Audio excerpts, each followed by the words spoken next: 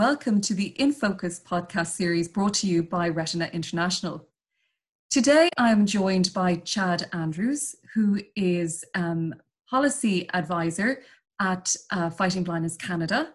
And he's joining us today to talk about the work of Fighting Blindness Canada, who are a long-time member organization of Retina International. You're very welcome, Chad. Oh, thanks so much for having me on the podcast. I appreciate it. So a lot of our members are very interested in learning from other peer groups and learning about the roles that people have. So could you tell us a little bit about your role in Fighting Blindness Canada? Yeah, definitely. So it's actually evolved quite a bit. I've been with the organization for, it's something like 3.5 years at this point. And one of the nice things about working at Fighting Blindness Canada, I'm sure that this is the case for many charitable organizations, is that I've had the chance to shift around in the organization quite a bit. So I've been, very directly involved in some of our educational initiatives, including Vision Quest and the National Young Leaders Program. But more recently, my work is pretty squarely focused on policy initiatives and also what I call internal research, although of course it doesn't have much meaning if I don't explain it a bit. But basically, Fighting Blindness Canada is primarily a research organization. So we raise money and then direct those funds towards Canadian scientists who are working in vision and ophthalmology. So those are kind of the external scientific projects. But more recently, we've had these internal research projects, which are sociological burden of illness studies. And I've really been trying to push those forward in any way I can over the last couple of years. So that's kind of my primary focus these days. Yes, and as you say, within a lot of charitable organisations, roles evolving, and I suppose now, as we move forward within our own community and research goes through the clinical route to the development of therapies, and now we're dealing with issues of access to those therapies, and I know that that's something that a lot of organisations are trying to understand where they can play a role. That's something that you're working on yourself. Absolutely, yeah. And I think that's part of the trajectory of our organization, Fighting Blindness Canada, over the last 40 plus years, and I'm sure that that's probably the case with many organizations across the globe as well. We started out as a relatively small community organization. I was really started in the 1970s by a group of families affected by retinitis pigmentosa. This is back in the olden days when, basically every inherited retinal disease was considered retinitis pigmentosa. Yes, indeed, yes. But over time, as our understanding of RP developed, and as treatments and the science of the eye and the retina started to advance, we realized, probably in the last 5 years that although we've contributed enormously to advancing key breakthroughs in ophthalmology, it's not really going to do Canadians or our community or anyone really that much good if we don't find innovative and effective ways to actually connect patients to the treatments that are emerging as a result of that science. So it's really been over the last 5 years that we've started to take a hard look at developing policy initiatives that will actually make a difference in that area and ensure that when the new cutting edge treatment emerges, that we find a way to integrate it into the Canadian healthcare landscape, not in a way that's just available to those who have enough money in their pockets, of course, but in a way that is actually equitable, so that is available to everyone as part of our universal healthcare system. Yes, indeed, and a lot of food for thought there, and a lot of really good examples in how you have approached this that our members would certainly, would be interested in. In relation to your membership, your member organ, or those that are within your community, how have you continued to engage with them throughout the COVID period? I know a lot of people have, of course, talked a lot about the ability to engage through technology in various different applications. Have you had any challenges in doing so with respect to your community, or has it been smooth? That's kind of the big question, isn't it? It's kind of what's all in front of us as far as the patient group community is concerned, is how do we continue to maintain connections with one another and continue to build our communities despite these very extreme conditions. And I wouldn't say that we haven't faced any challenges, but from my perspective, at least, it's been very, very smooth transitioning into a largely kind of virtual space. And of course, that isn't to say that it's been a smooth transition for people living with vision loss and blindness. I'm sure that that's something that we can talk about. But as far as our community initiatives are concerned, it's been a challenge, and we've had to shift gears, and it's demanded a lot of our staff. But I think that we've done a great job kind of keeping things going in the virtual space.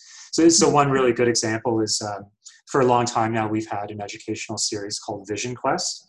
Yes. And those were in-person sessions held at hospitals, universities, other venues across Canada. We usually hold something like 5 to 10 every year. So obviously it became possible to hold Vision Quest this spring in the way that we normally would. So instead we developed a series of webinars called Viewpoint.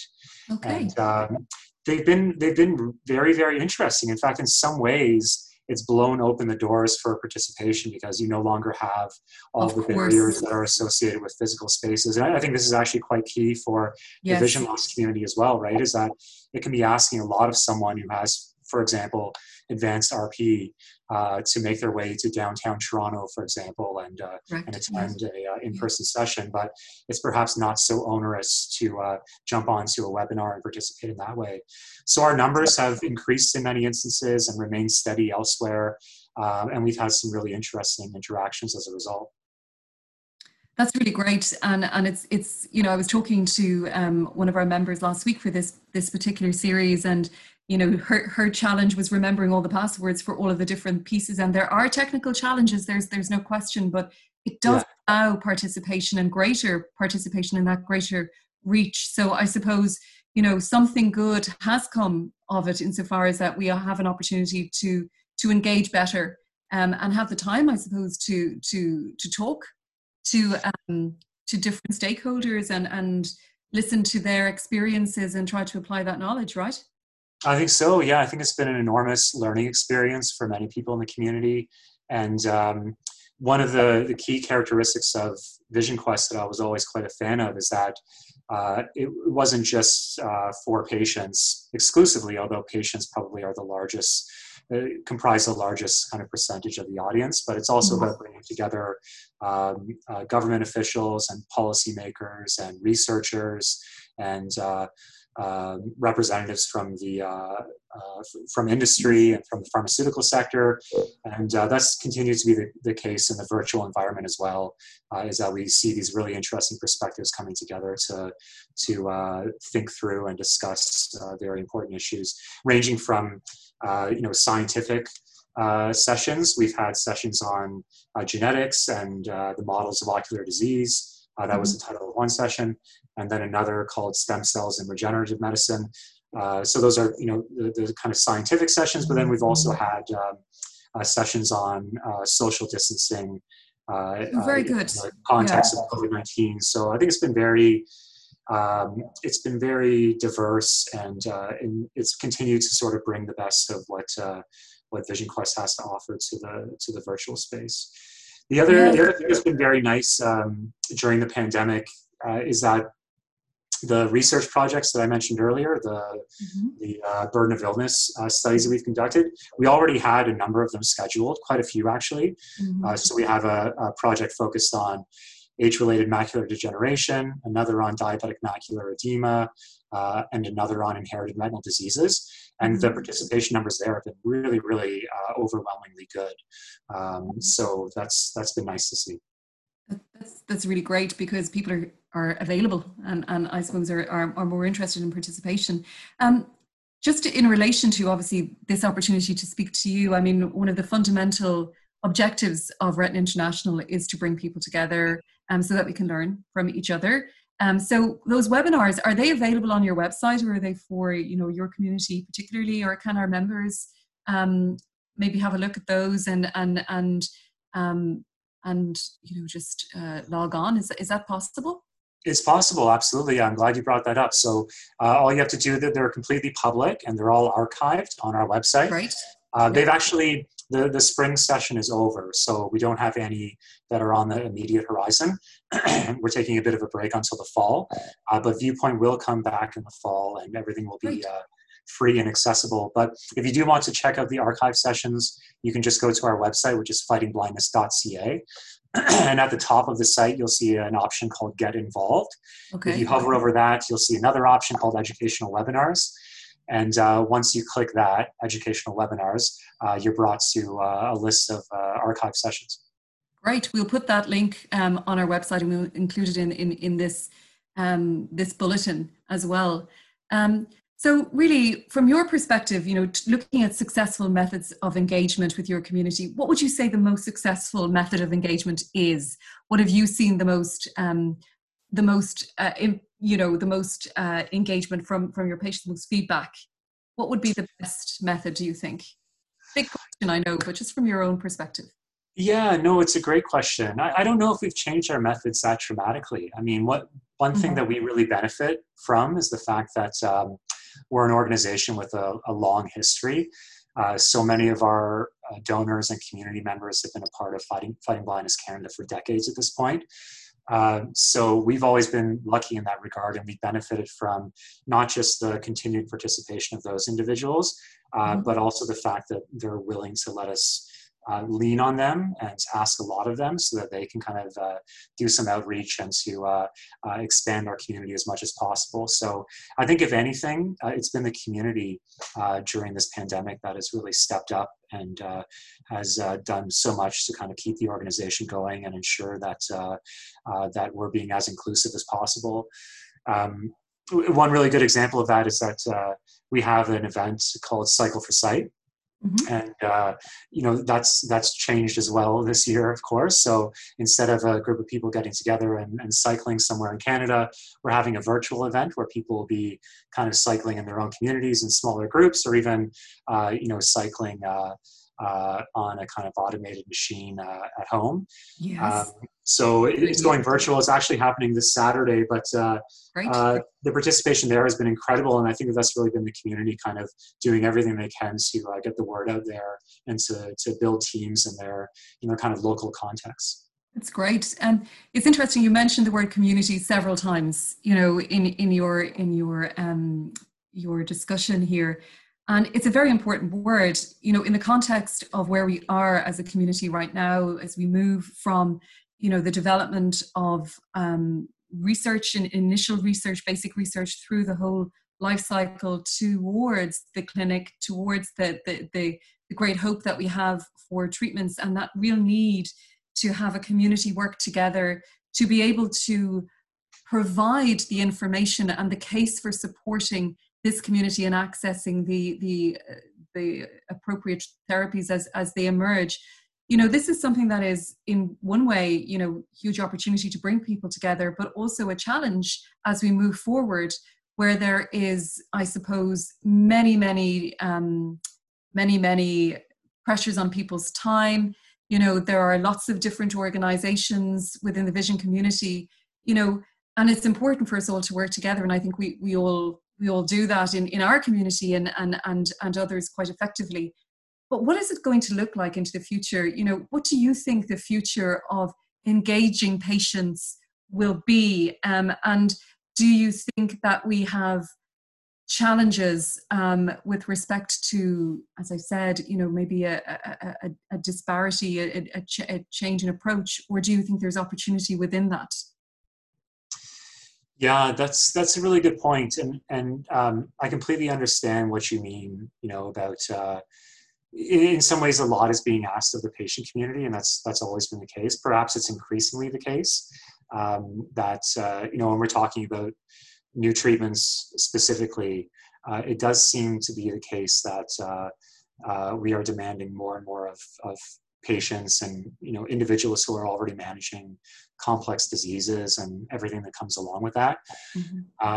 You know, so even when we're asking someone to participate in a survey, you know, that can be a complex thing when you're already managing a job and a career and a family and all the other things that are part of life. I think that the bottom line for me is that we basically have to do that. We don't have any other choice at this point. it would be very nice if governments would actually, do a little bit more to elevate patient perspectives and pull patients into the sort of policy process for approving new treatments and bringing them to national markets. But right now, what I see is that everyone is talking about this kind of new framework of patient-oriented research and patient-centered medicine, but no one really knows what exactly that is, at least in concrete. Yes, indeed. At this point. Indeed. So Yes. in some ways, I think that falls on patients and patient groups to really make their voices heard in any way possible.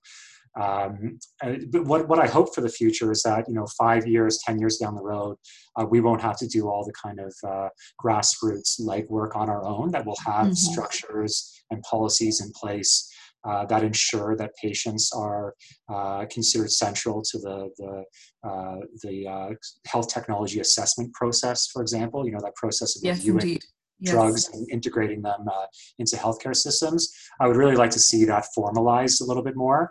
But until that happens, I think that it falls to us to make sure that patients and their perspectives and their experiences are considered absolutely essential. When we're thinking about the development of new treatments and policies. Yes, indeed, and I think that's a very important point insofar as that a lot of the work that we need to do in order to be able to ensure that people have access, equitable access and timely access to emerging therapies is really on us as a community. And there's a steep learning curve for patients and their representatives and their support people to be able to address a lot of these really highly complex issues. And I think, working together as a community, we can certainly learn from each other how to approach that new space. And I'm sure it probably will become more commonplace.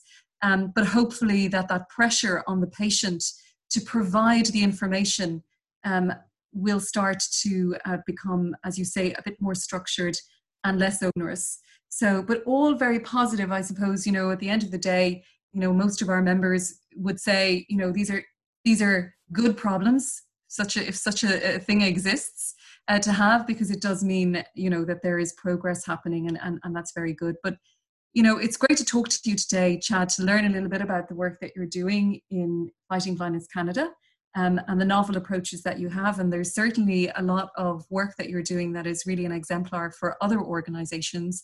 And we'll include the links to the various different activities in this newsletter.